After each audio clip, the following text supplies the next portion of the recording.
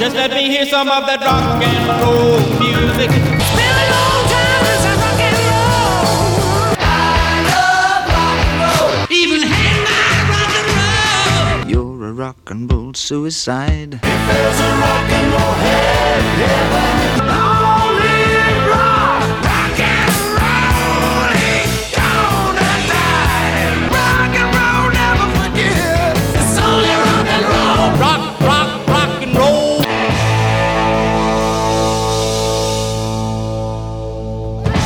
All right. Welcome to the It's Only Rock and Roll podcast. I'm Don DiMuccio, and I've been looking forward to this one for a long time. If you ask your average rock fan to rattle off some of the most influential drummers, 9 times out of 10, what are they going to say? Ringo, Moon, Bonham, maybe Neil Peart. But few stop to think about the drummers who influenced those players, the guys who laid the building blocks of a genre that thrives to this day. And I am privileged to have one of those drumming pioneers on today's show. Direct via satellite from Muscle Shoals, Alabama, Mr. J.M. Van Eaton. Now, from his time as in-house session drummer for the Memphis Recording Service, later known better as Sun Studio, J.M. worked with some of the first and most enduring rock and roll and rockabilly musicians like Jerry Lee Lewis, Johnny Cash, Roy Orbison, Charlie Rich, and scores more who recorded at what has been called the birthplace of rock and roll. And I'm just out of school, like I'm real cool. I got the jump, got the jive, got the message, I'm alive. I'm a wild one, I'm a wild one. Ooh yeah, I'm a wild one. I'm gonna keep it shaking, I'm gonna keep it moving, baby. Don't you cramp my style, I'm a real wild child. Come on, baby, shake all night long. Shake till the beat come home from the floor, but I'm a wild one. Ooh yeah, I'm a wild one. I'm gonna keep it shaking, gonna keep it moving, baby. Don't you cramp my style, I'm a real wild child. Yeah.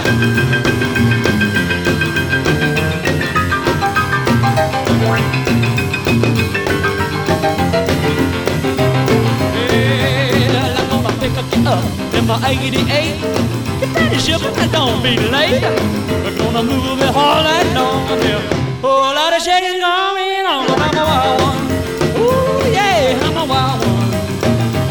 I'm gonna keep it shaking, gonna keep it moving, baby. Don't you grab my style, I'm a real wild child. Oh!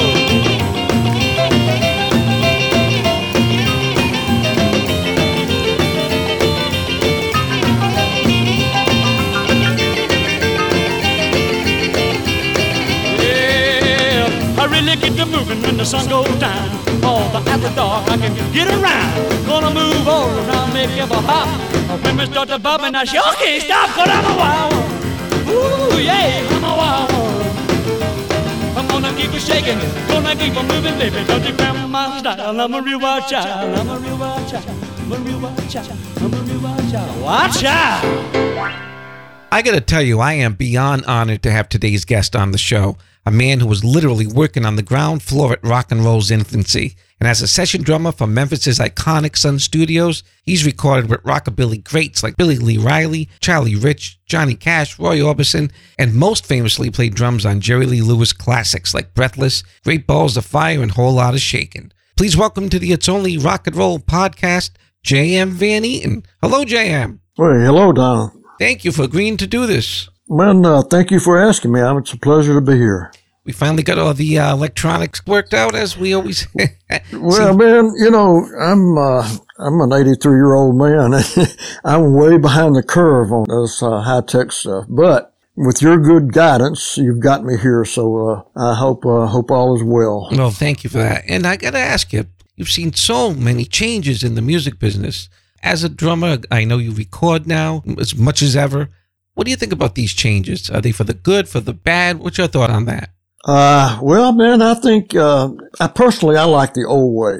I like it when you're in the studio with no separation, no baffles. You get what you play. And I love the high-tech stuff as well, because there are times when that's very useful. But for my personal taste and for the sound and the feel where you can play off of each musician, I prefer the old way that we did it. All, 4 or 5 guys in one room playing, man. Just go for it. That's my style. That's what I'd rather do. I think most people would agree with that too, especially fans of rock and roll. I can't tell you how many musicians I've asked in this series and I say, what's your earliest memory of hearing rock and roll? Invariably, they say Jerry Lee Lewis or Roy Orbison or any number of artists that have been on Sun. I know this might be a silly question to start off with, but do you ever sit back and realize how you helped spark a 7-decade musical revolution? I mean, do you see it in those terms? I didn't for a long time, but you keep hearing things from guys like yourself and other drummers that I never dreamed of tell me that they were listening to this stuff and that inspired them to play, Levon Helms and guys like that. And so you start to digest it. The older you get, you look back on life, and I'm humbled by it, and I'm thrilled at the same time. But you know, my drumming was so primitive, but we had no one to listen to play that kind of music. We had to kind of, you know, feel our way through all of that. But, yeah, it's amazing, man, really. I'm kind of blown away that we even having this conversation today, that you'd have an interest in what we did 60 years ago when I was just a teenager. Well, countless drummers owe you a debt of gratitude for paving the way, including myself. And speaking of paving the way, growing up in post-war Memphis during the late 40s, early 50s, what music caught your attention as a young man? Well, there was music in our home because radio was a popular thing in Memphis, Tennessee. They had a lot of bands came down from Nashville and had 30-minute segments on the radio, and you could go down to the radio station and see these people live. It's where I first saw, and most of it was country music. You had Ira and Charlie, the Louvin brothers. They were lived in Memphis for a while. Southern gospel music was real popular. The Blackwood brothers were on the Arthur Godfrey show. Now, I'm really dating myself here, but that's how it all started. And you know, my parents would take me down to the old Ellis Auditorium and watch these gospel groups come in. And man, they were showmen as well as could sing like crazy, you know. Sure. And we couldn't wait for the Grand Ole Opry to come on Saturday night. But we actually had some musicians that back then housing in Memphis was a major problem, and we would actually live in a big enough house that my mother would rent rooms out to different people, and we happened to rent this out to some musicians, and they would rehearse in our living room. I was probably 10 or 11 years old, and I got a first-hand dose of live music and kind of fell in love with it. What kind of music was it? It was country music, but my first taste of when I got in junior high school in Memphis public school system, you had to take either vocal music or instrumental music. And of course, I wanted to be in the band, but I like Dixieland music. I listened to Dukes of Dixieland. They came out of Roosevelt Hotel. You could get them in Memphis on Sunday night. You get them live from New Orleans. And I really liked, I guess I liked the drummer because he always let the drummer take a little drum solo in Dixieland. Yeah. And my first band in school was a Dixieland band. You know, I'm kind of a mixed bag of stuff, man. I like pretty much all of it. I don't want a steady dose of bluegrass. I don't want a steady dose of jazz. You know, I can take it, but I don't want 2 or 3 hours of it, you know. Right. Did you take any formal lessons, or was this just teaching yourself? No, I took music in school, and you got, you know, teach you how to read. Yeah. But they couldn't teach you how to play a trap set. That's where I finally, when I was in high school, probably the 11th grade, I bought me a bass drum that had a permanently mounted tom-tom on the bass drum. Yeah. And I was using the school concert snare, and I put all that together and made me a little trap. I don't even think I had a hi-hat at the time.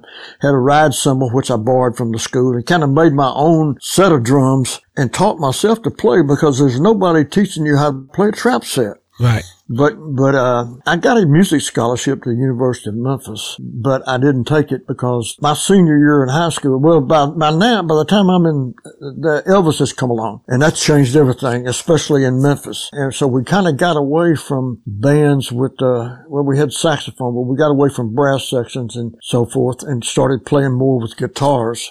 Of course, everybody wanted to be Elvis, you know, around here anyway. And that's kind of what got my attention and got me in the door. I really wanted to be a rock and roll drummer. A lot of people say, well, they didn't want to do that, but that was my goal.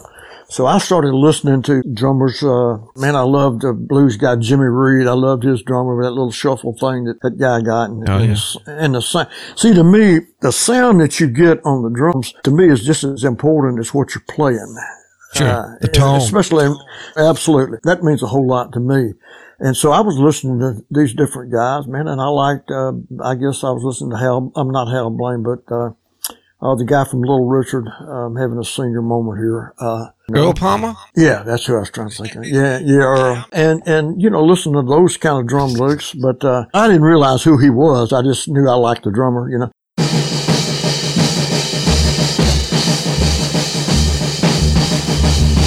Keep a knocking, but you can't come in. Keep a knocking, but you can't come in. Keep a knocking, but you can't come in. Come back tomorrow night and try it again. You said you love me and you can't come in.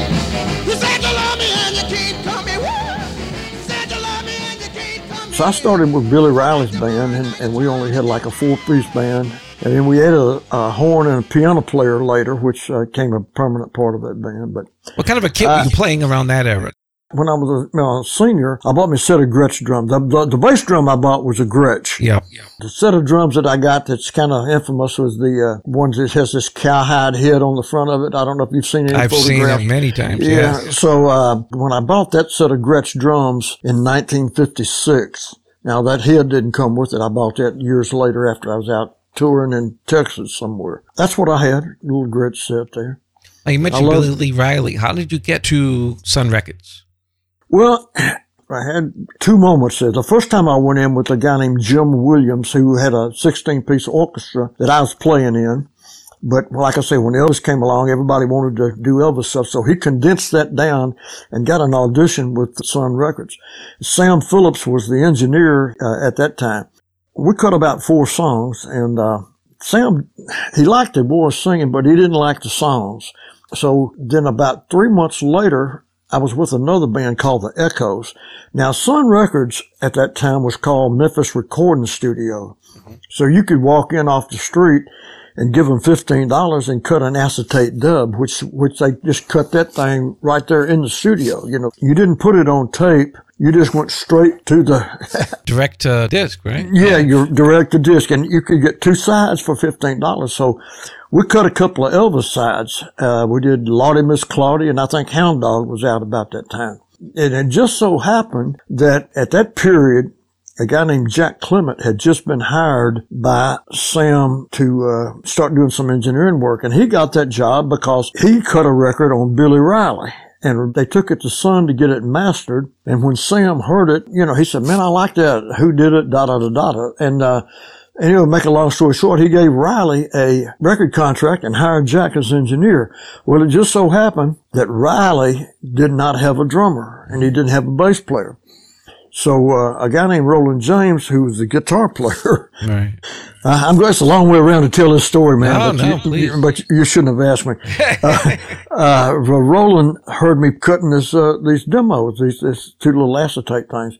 So he told Riley, and they came out to hear me play with this band called the Echoes. And he hired me, and he hired Marvin Pepper out of that band. His record that they had was called Trouble Bound, which I didn't play on that record.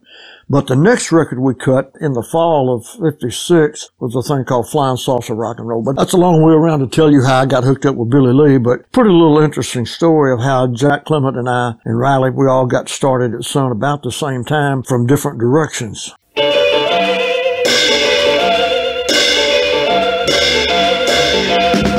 Well, and you know the sauce have been flying around. I'm the only one that's seen it on the ground.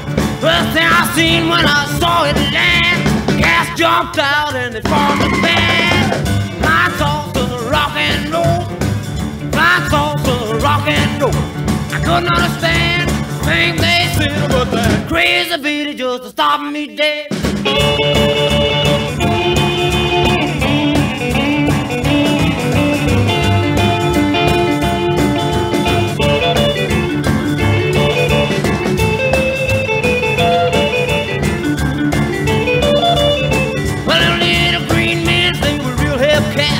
Rocking and rolling to the crazy blast. They brought out a sax and they started to blow. They brought out the drums and they started to roll. My salsa, rock and roll. My salsa, rock and roll. I couldn't understand things they said about that crazy beat just stopping me dead.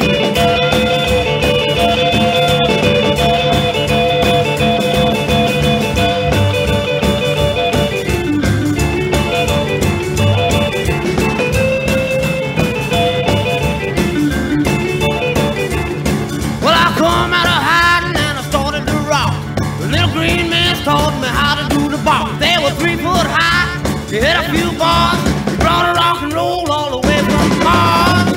My thoughts of rock and roll, my thoughts of rock and roll. I couldn't understand the thing they said about that crazy beat just to stop me dead.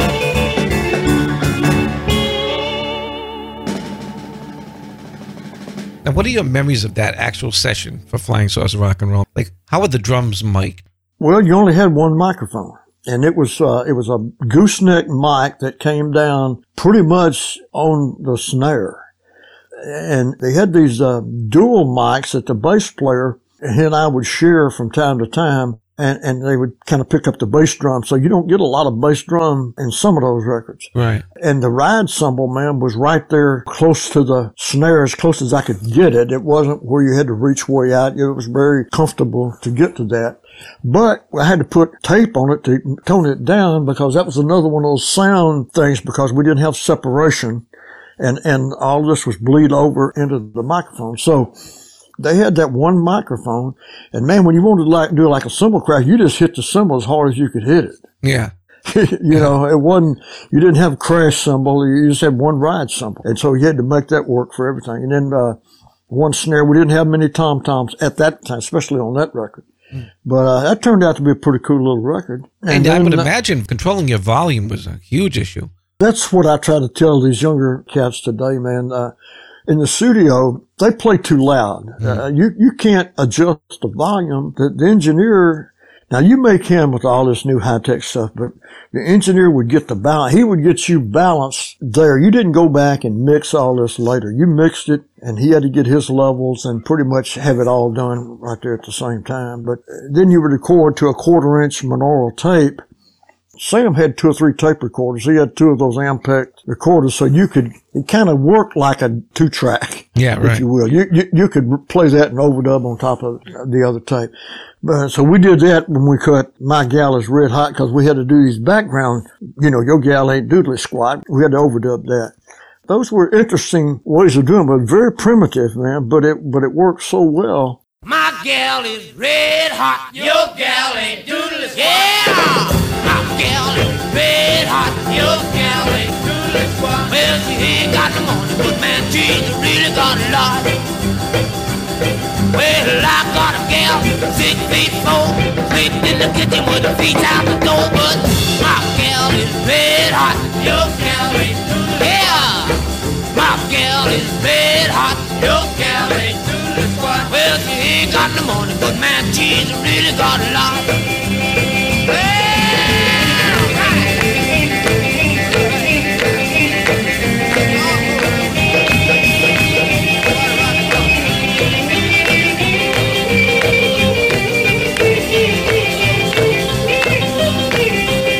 Well, she walks all night, talks all day. She's the kind of woman who'll have a way, but my gal is red hot. Your gal ain't doodly. Yeah, my gal is red hot. Your gal ain't doodly squat. Well, she ain't got no money, but man, she's really got a lot.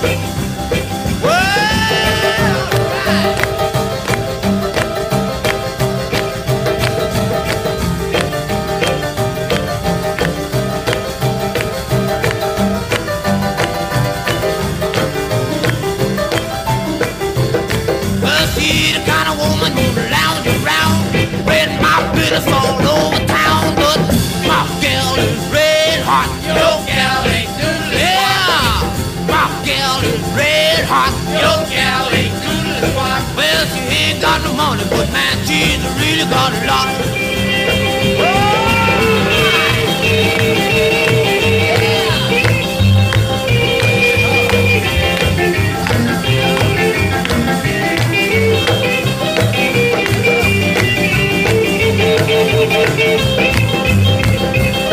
But she's a one-man woman, that's what I like. Not a wishy-washy woman, change your mind every night. But my gal is red hot. Your gal ain't doodly. Yeah, my gal is red hot. Your gal ain't doodly squat. Well, she ain't got no money, but man, she really got a lot. And then I got to hand it to Jack. Later on, that in the latter part of 56 is when Jack Clement called me and said, I got this guy from Louisiana coming up here. He was in here the other day, but I'd like to hear what he sounds like with the band behind him. And turns out that was Jerry Lee, and he called me on that session. So It was Crazy Arms, wasn't it? well, yeah, and see, that wasn't even supposed to be a record. He came in with a song called End of the Road. That was a song he'd supposedly written, and I guess he did. So we did that, and we did 2 or 3 other songs. I can't remember what they were. But at the time, Ray Price had the #1 country record called Crazy Arms.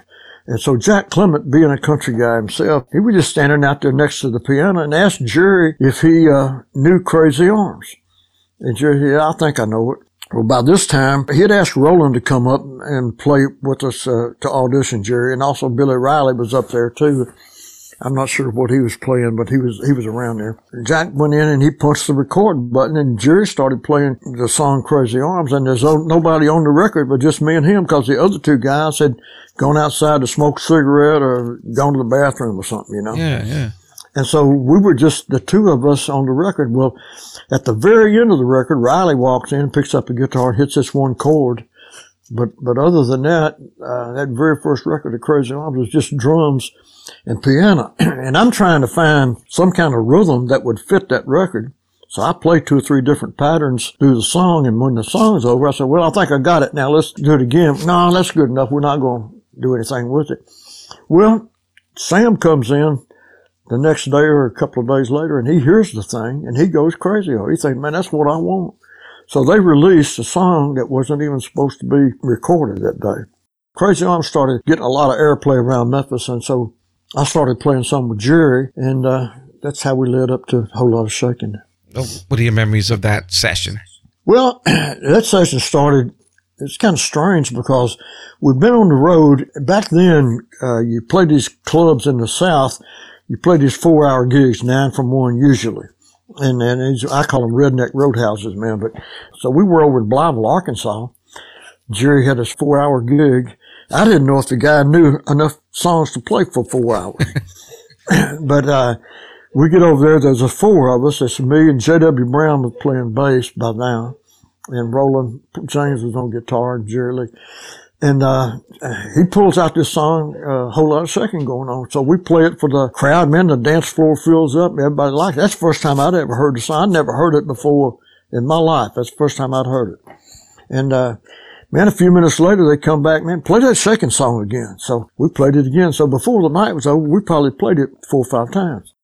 Now, about a month later, we're in the studio. We're cutting this song, It'll Be Me, that Jack Clement wrote. And he's the engineer. Sam's not there. So we're working on this song, It'll Be Me. And we work on it, Normally, Jerry's not very good if he has to take over 3 or 4 cuts on a record.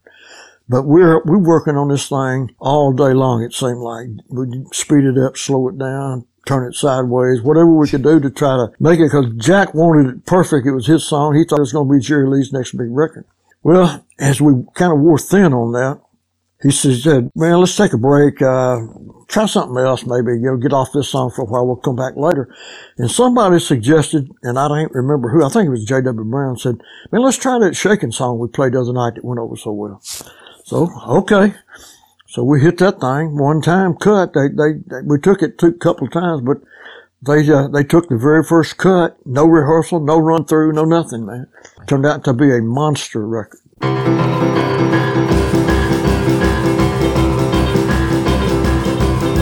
on over, baby, whole lot of shaking going on. Yes, I say, come on over, baby, baby, you can't go wrong. We ain't faking, whole lot of shaking going on. Well, I say, come on over, baby, we got chicken in the corner. Woo, huh? Come on over, baby, well, they got the bull by the horn. We ain't faking, whole lot of shaking going on. Yeah, let's shake, baby, shake. I said shake, baby, shake. I said shake it, baby, shake it. I said shake, make it shake. Come on over, whole lot of shaking going on. Oh, let's go.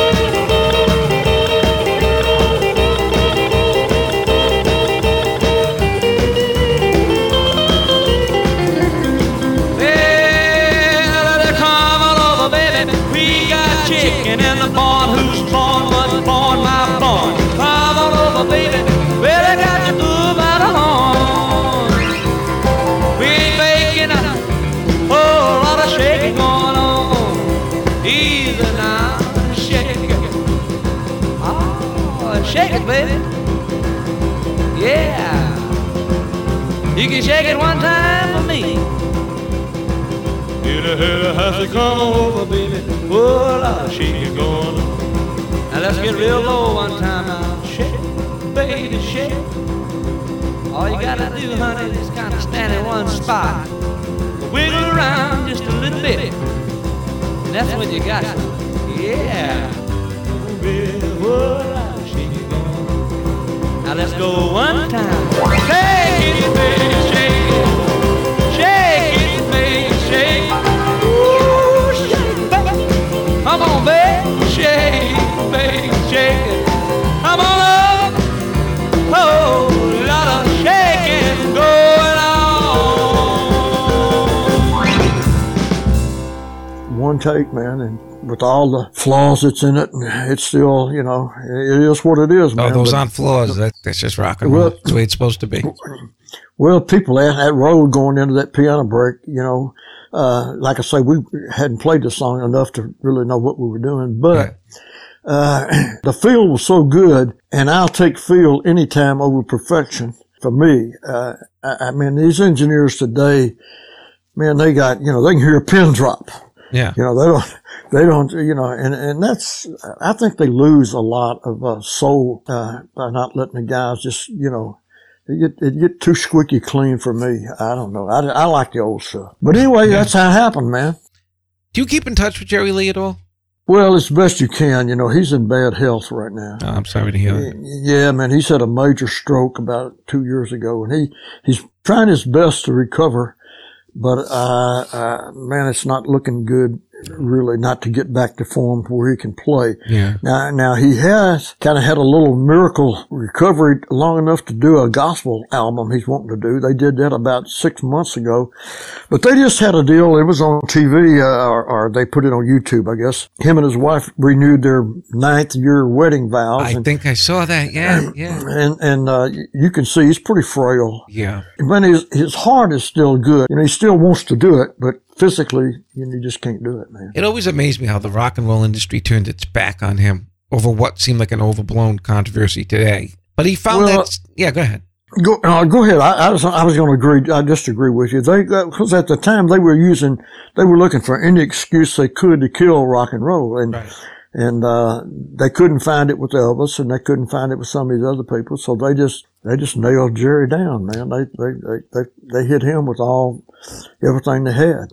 Somebody wrote me on Facebook the other day and reminded me that he definitely had that second wind, recording some incredible country songs. About 107, I think, were on the charts. Were you on any of those? No, I didn't play on any of those, although they released some country stuff that we had cut at Sun. But the ones that he really made really good records, and they're great country records, man. 39 and Holding, She Woke Me Up to Say Goodbye, Another Place, What Made Another Milwaukee Time. Famous. Yeah, those are great records, man. Great country records. And I love those records. And do you know he's not in the Country Hall of Fame? Yeah, I know that. They're trying hard to get him in there, and he should be in it but man, the people up there that are voting on all this stuff, they hold a grudge for a long time. Yeah.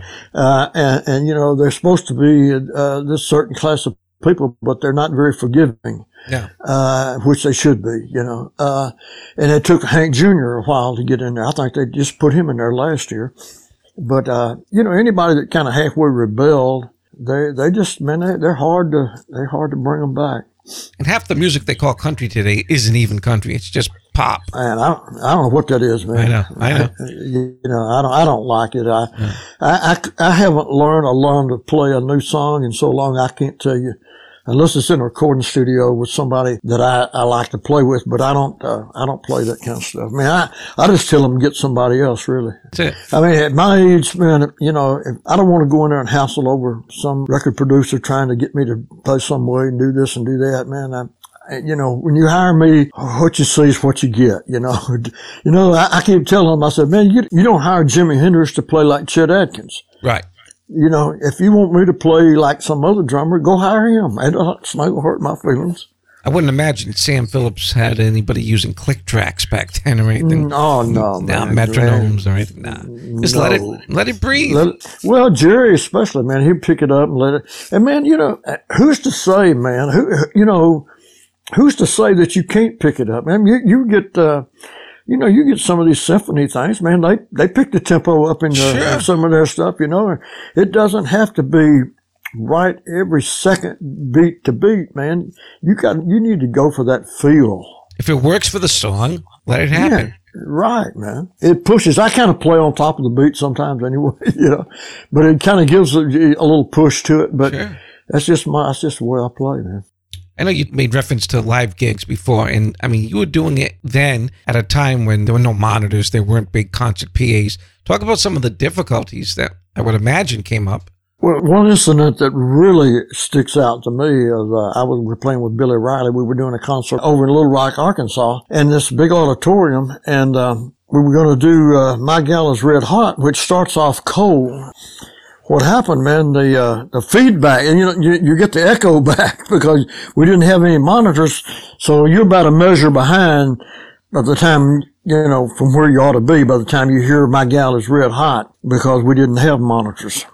So that was pretty weird, but we just made it work, man. We figured out how to make it work, and nowadays, man, you got to have all this high-tech stuff. And it must have been difficult hearing the bass player. I mean, they weren't using electric basses, I would imagine. No, but they had a pickup on it. They would run it through an amp. Okay. Yeah. Any wild events, any riots or anything? Because you hear these stories with audiences out of control at certain shows, and did you ever get any of that kind of hassle? We got into some of it, yeah. Not like tearing all the clothes off of them. We played these big theaters, and they'd get a little rowdy. They sure would, man. Back then, they didn't have a lot of police protection to keep the audience from getting up there up there with you. Right. But I didn't tour quite as much as some of the other guys did, but I got my fill of it. I toured with enough, I'll put it that way. Sure. Well, tell me about working with Roy Orbison. Oh, man, you couldn't ask for a better guy. Roy Orbison, just as humble as he could be, man. And Sam just didn't know what to do with him.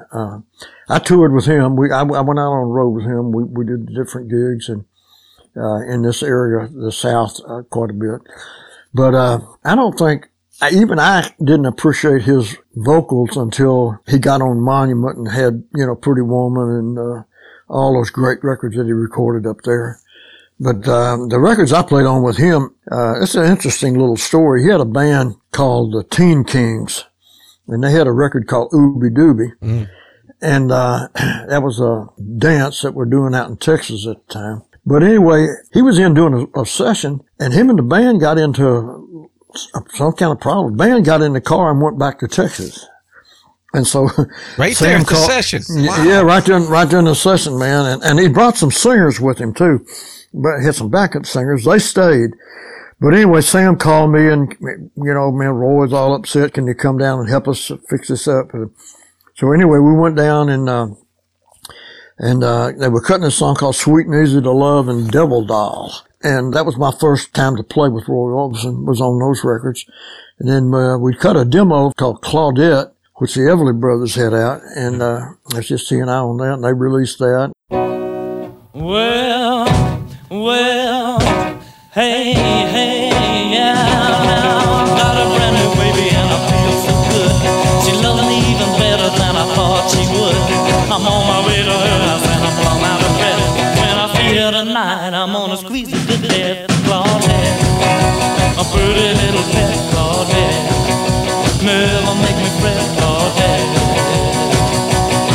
She's the sweetest little girl that I ever met.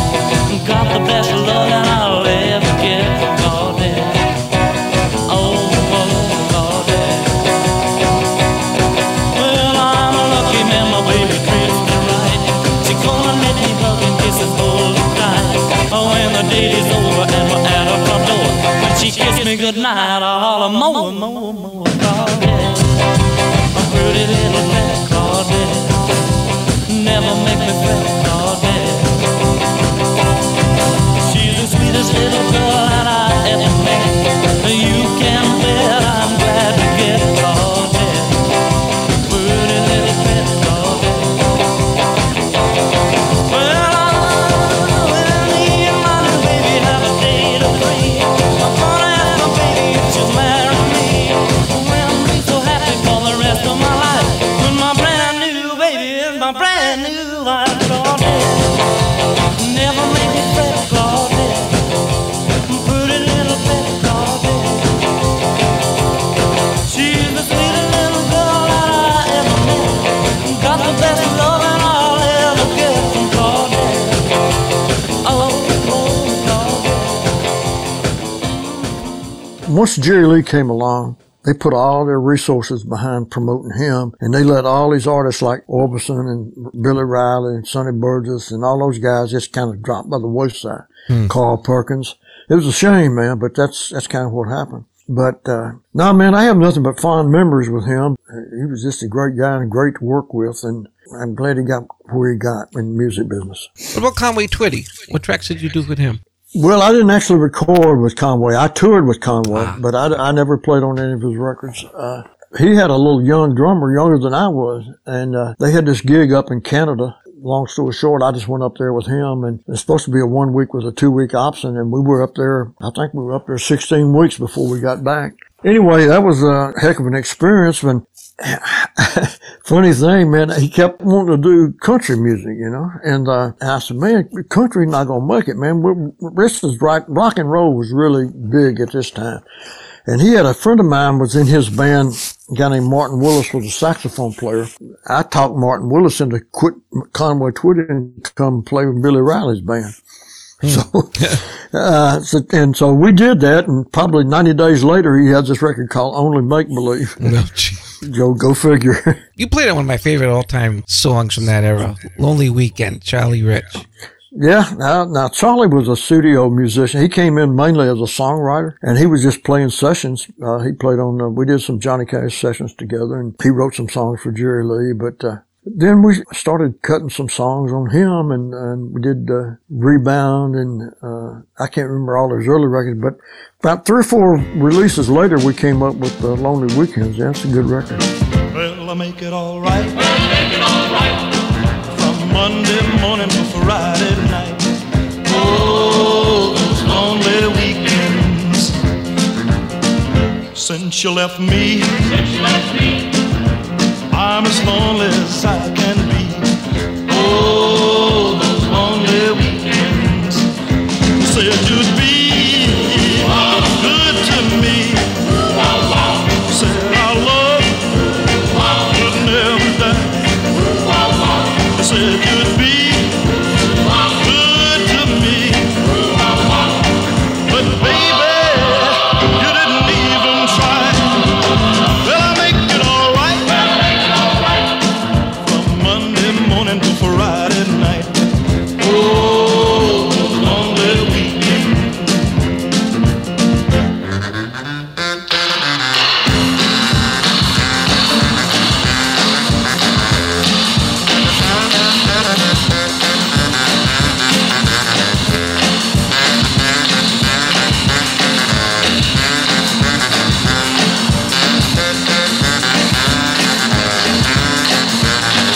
You said you'd be good to me.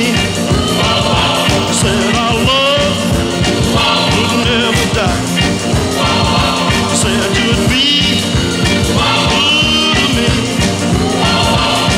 But baby, you didn't even try. Well, I make it all right. From Monday morning to Friday night. Oh, lonely weekend.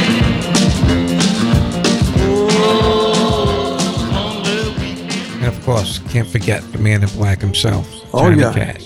Johnny Cash. And that was another situation where Jack Clement got me in on those records. For years, all they had was Johnny Cash and the Tennessee 2. Right. It had Marshall Grant, Luther Perkins. Well, they decided they were going to try to do a little more, I don't know whether you want to call it uptown, put a piano and adding a drum and background singers. So Jack had written these songs called, I Don't Like It, But I Guess Things Happen That Way. And he wrote a song called Ballad of a Teenage Queen. Mm-hmm.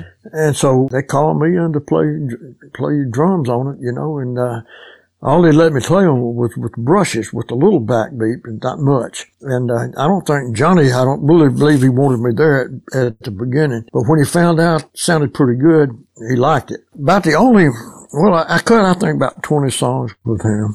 If you'll listen to a song called Straight A's in Love, probably not one of his big hit records, but it was you can actually hear the backbeat. It's more of a rockabilly than Johnny Cash ever did. He wrote some good rockabilly records. He wrote one for Roy Orbison and some other guys at Rock and Roll Ruby Road Records. Man, they were good rockabilly records. You yourself released some singles, right? I did release some singles as instrumentals. Back then, instrumentals were really big. We cut one with a guy named Bill Justice, a record called Raunchy, which was a major hit record.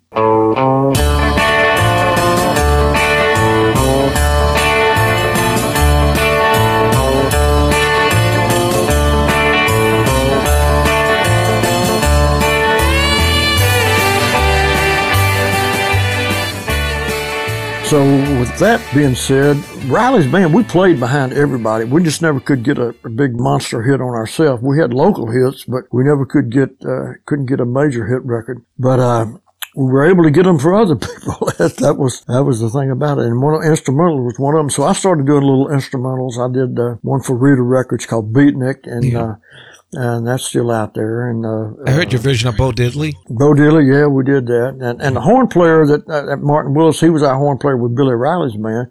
He had a couple of instrumentals out, and he actually went on and played with the Bill Black Combo. He's the guy that played the horn part on that Smokey Part 2 that Bill Black Combo had a big hit on. Yep. And that same rhythm pattern, kind of came from all of that. But then I started trying to write songs, and I'm not a very good vocalist, but I was the only one that knew how the songs went, and I couldn't write the music because being a drummer, all I know is the percussion end of it. Sure. And so they didn't know how the melodies would go. So I wound up putting down some demos in the studio one day, and lo and behold, the guy running the place at the time thought he could sell some of that, so he decided to talk me into putting a CD out. Oh, they did. Got some original songs on that, so I do have some vocals out, but that's another story. What was Sam Phillips like? He seemed like a very complicated man. Well, he wasn't around a lot when I was there because that's one of the reasons he hired an engineer to cull through all the talent that was coming through the door. While he was out on the road. See, he was such a small operation. He didn't have a road guy to go out and promote the records. He would call on the radio stations, the distributors, and he couldn't be in two places at once. But Sam was, man, he was the man. It was like talking to the President of the United States. I mean, for years I called him Mr. Phillips, and Jerry Lee Lewis still calls him Mr. Phillips. Yeah.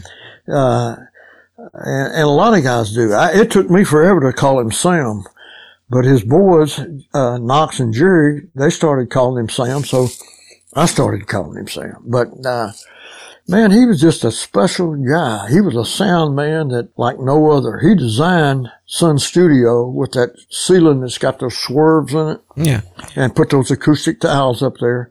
And he's the one that came with that slapback echo, which is one of the big trademarks for his recordings. And at 706, that was when he built the new studio.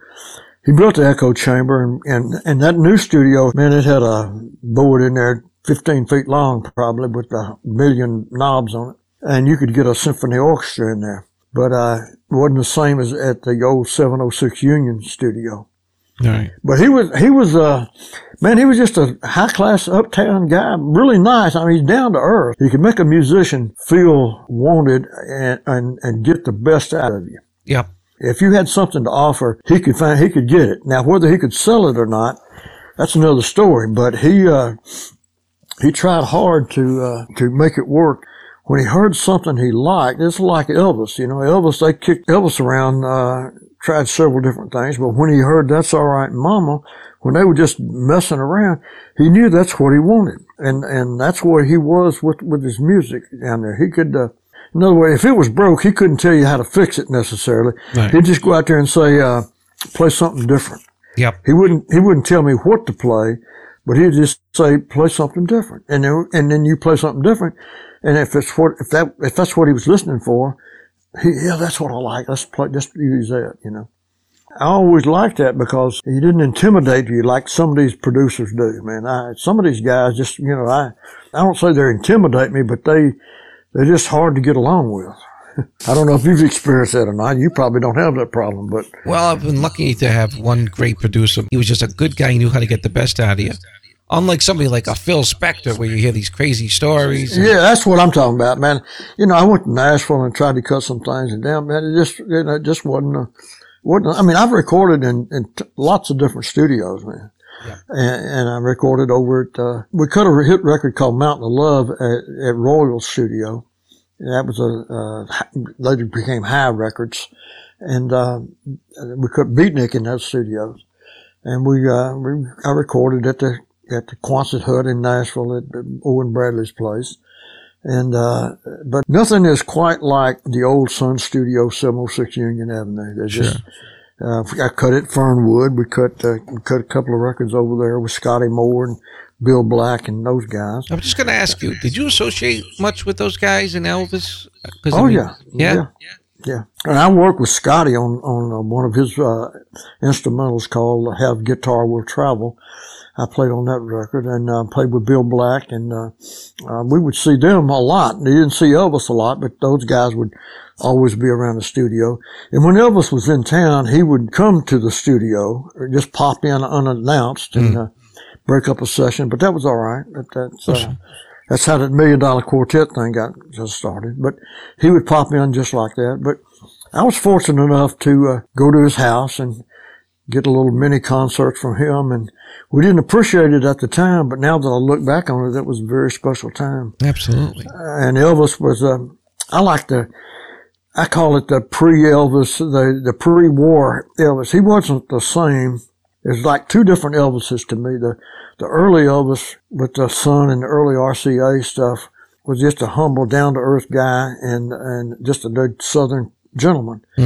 But when he came back out of the Army and started doing those Las Vegas shows and got those major productions and got this entourage around him, you never saw him again, man. You couldn't get in to talk to him. And as much as he would like to do that, his bodyguard, his gatekeepers wouldn't, you couldn't get past them. So I choose to remember the early guys that would go down to the drive-in theater, down to the drive-in restaurants with you and have a barbecue and a Coca-Cola or whatever, and ride around Memphis in the back seat of the car, and just one of the guys. Sure. To me, I don't understand why he let the Colonel do the things he did. I mean, I'm going off on a tangent now, but it's almost, I don't know if it's insecurity. I don't know. I think when the Colonel just got him on a roll and he couldn't get, he got him going, he couldn't get off of it. He's making more money than he'd ever made in his life. Mm-hmm. And even though the Colonel was driving him crazy, probably, he never really complained to me about it. And we would have moments, together and talk about it. We'd go to he'd have these skating parties out there, and man, they'd get out there and play like roller derby on roller skates, and knock each other down. I said, man, does the Colonel know about all this? No, man, don't tell him either, So, but I don't know,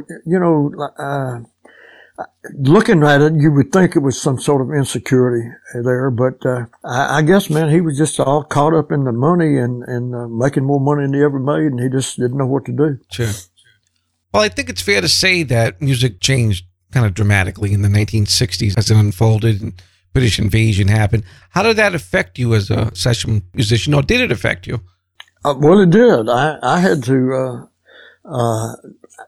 it got to where, man, we wasn't doing as many sessions, and I thought it wasn't nothing to cut a hit record, man, because we'd go down at Sun and cut these records, and they'd put them out, and 2 weeks later they'd be on the charts. But when the hits stopped coming, the sessions slowed down, and we wasn't doing near as much work as we used to do. So I realized, being a drummer, and I wasn't writing, so I wasn't getting any royalties. I was just a sideman, or as it turned out to be. I started getting into other business interests, and doing other things, man. I got in the jukebox business, I got in the vending business, and eventually got into the investment business, I never got out of music, but I just had to find another way to make money because I wanted more than what I was making playing music. Sure. And so I had to find other ways of income. And these guys, struggling musicians today with all this pandemic going on, some of them are going to find that they're going to have to find something else to do. They don't have to give up playing. Right. But they're going to have to find, there's other things out there that you can do that keeps all this together. See, Roland James and I, we had a band. We played 5 years together, 3 nights a week in the 60s. We didn't travel, but he had a recording studio, but we kind of slowed it down. I've never really quit playing, but I had to do other things as well. There certainly was a resurgence in the 80s as everything comes around again. And tell me about how you kind of reconnected with Jerry Lee at that time. Yeah, well, that was kind of by accident in a way. His manager, road manager, J.W. Whitten, I get a telephone call from him. They wanted me to sign a release. They get ready to make this movie, Great Balls of Fire, and they wanted to use my character in that movie. And I had to sign, they're going to pay me to do that, so I bring it over, Yeah. So I signed it, and he said, while I had him on the phone, he said, man, what are you doing this weekend? I said, not much. Why? He said, man, Jerry's got these 3 gigs, and he doesn't have a drummer. And I said, man, I ain't played with Jerry in 15 years probably. And I said, man, I don't think so. I said, let me think. He said, anyway, make a long story short, I went home, talked to my wife, and she talked me into calling them back. I thought surely they got somebody, but they didn't. So I reconnected with him, man. We went out, he said, meet us at the airport. We got a gig. This is on a Friday afternoon. He said, meet us at the airport about 6 or 7 o'clock. We got a gig tonight in Corpus Christi, Texas. That's a long way from Memphis. Yeah. So I thought, how in the world? Because I didn't realize he's traveling in a Learjet back then. Yeah. So I met him at the airport, man, and sure enough, I didn't realize he wasn't going to go on until about midnight either. But we got down there, so we played and, went back and did some shows with him in Dallas and New Orleans and around and, kind of rekindled that for a little while. Must have felt great being back it was great. Well, man, it's a whole lot better than driving around with 4 of us in a one car on a 2-lane highway, I tell you. You got the nice PAs now. Oh, yeah. Plus, they got a band leader, too. Kenny Lovelace was with him, and Kenny could kind of keep you, kind of let you know what he never, you don't have a set list. You get on stage with Jerry Lee Lewis, you don't have a set list. You don't know what song is coming next. He's liable to play Jesus Loves Me, or he's liable to play, Great Balls of Fire. You don't know. Right. And so you got to be, you got to know his stuff and know his style and what have you. But, and of course he had more instruments and it made it a little easier to play in the second time around. Earlier you mentioned how a whole lot of shaking was done at one gig, one time before you ever even heard it. So there had to be, with all those stops in it and the breaks, there had to be a certain amount of, I don't want to say telepathy, but it's that thing that only, I'm thinking like a live musician, man, you really got to keep your eyes on each other. We do. Yeah, I really like to be able to see him, see the keyboard especially, and hear his vocals. I can usually tell where he's going. He and I are we just kind of fit together, man. It's one of those perfect fit things. That's great. That we were on the same page most of the time. He could start a song and it wouldn't take me very long to realize, where he's going with it. It just works, man. You can feel the chord progressions, where they're going and that kind of stuff. Sure. A lot of the musicians in that era, especially the ones coming from the South, I think they felt kind of a moral internal tug of war between being in rock and roll and being a good Christian. I know Jerry Lee famously struggled with it. Little Richard did. Did that affect you at all? Well, somewhat. I didn't. I am a Christian, and I don't try to beat people over the head with it. But right. If they want to talk about it, I'll be glad to talk to you all day long. But that's a Jerry Lee story. Scared me to death the first time I went on the road with him for any length of time. We were out in Dallas playing, and we played the Big D Jamboree, and then we left there and went to a club and played till about 1 or 2 o'clock in the morning. And it was probably 3 o'clock or so, and we're in the bed. Roland's in, back then you shared a room. They had 2 beds in each room, and Roland was in the room with me, and JW and Jerry Lee was in a room together. Well, anyway, we get a knock on the door. Jerry Lee comes in and gets up on the bed and starts hollering, telling us we're all going to hell for playing rock and roll music. Here I am about 18, 19 years old. It scared me to death, man. Well, You shake my nerves and you rattle my brain. Too much love drives a man insane. You broke my wheel, but what a thrill. Goodness and gracious, great balls of fire. I like that love, I thought it was funny. You came along and you moved me, honey. I changed my mind, this love is fine. Goodness and gracious, great balls of fire. Kiss me, baby. Ooh, sure, it feels good, huh? Hold me, baby. I want to love you like a lover should. You're fine, so kind. I wanna tell the world that you're mine, mine, mine, mine. I chew my nails and I twiddle my thumbs. I'm real nervous, Lord, it sure is fun. Ooh, baby, you drive me crazy. Goodness and gracious, great balls of fire.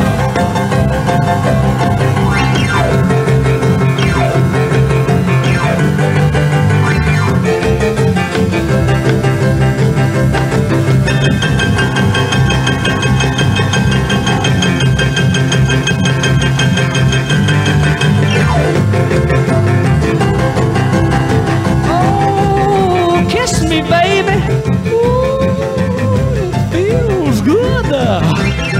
Hold me, baby. I want to love you like a lover should. You're fine, so kind. I want to tell the world that you're mine, mine, mine, mine. I do my knuckles and I twiddle my thumbs. I'm real nervous, Lord, it sure is fun. Ooh, baby, drive me crazy. Goodness gracious, great balls of fire. An alternate take of the Killers' classic Great Balls of Fire, featuring J.M. Van Eaton on the drums. And I'll give you a little inside baseball here. Funny thing happened right at the end there when we were talking about Jerry Lee damning his band to hell at 1 a.m. for playing rock and roll. Just as J.M. was finishing up his story, the line went dead. Turns out his street lost power right at that precise second. Believe it or not. Thank you. And if you like what you're hearing on the It's Only Rock and Roll podcast week after week, be sure to subscribe to us on iTunes or wherever fine podcasts are available. Also, check us out online at www.itsonlyrockandrollpodcast.com, on Facebook and Instagram at It's Only Rock and Roll Podcast, all typed out as one word, no spaces or commas, please. And I'm going to leave you with a cut of J.M. Van Eaton's 1998 CD, The Beat Goes On, which I encourage everyone to go out and buy a copy. There ain't a bad track on it. And until next time, kids, in the words of Leonardo da Vinci, smoke 'em if you got 'em. Good night, America. I was born on the north side of the city where the boys were tough and the girls were pretty. Nighttime when my work was all through, the radio tuned into Red Hot Blue. Man, it was great just to be alive in Memphis in 1955.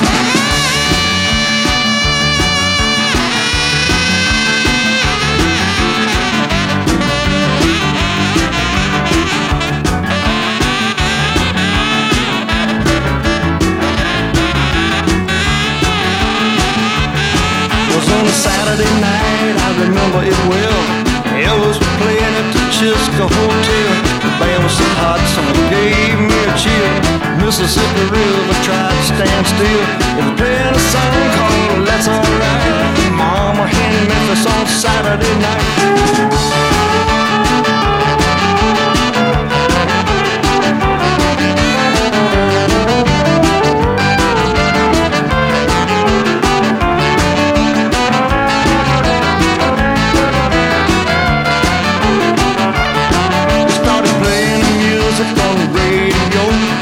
Of the cut of some studio. Now we didn't know there was history and a making. Women started doing a whole lot of shaking. There's dancing on TV and dancing in the street. Man, they couldn't get enough of that.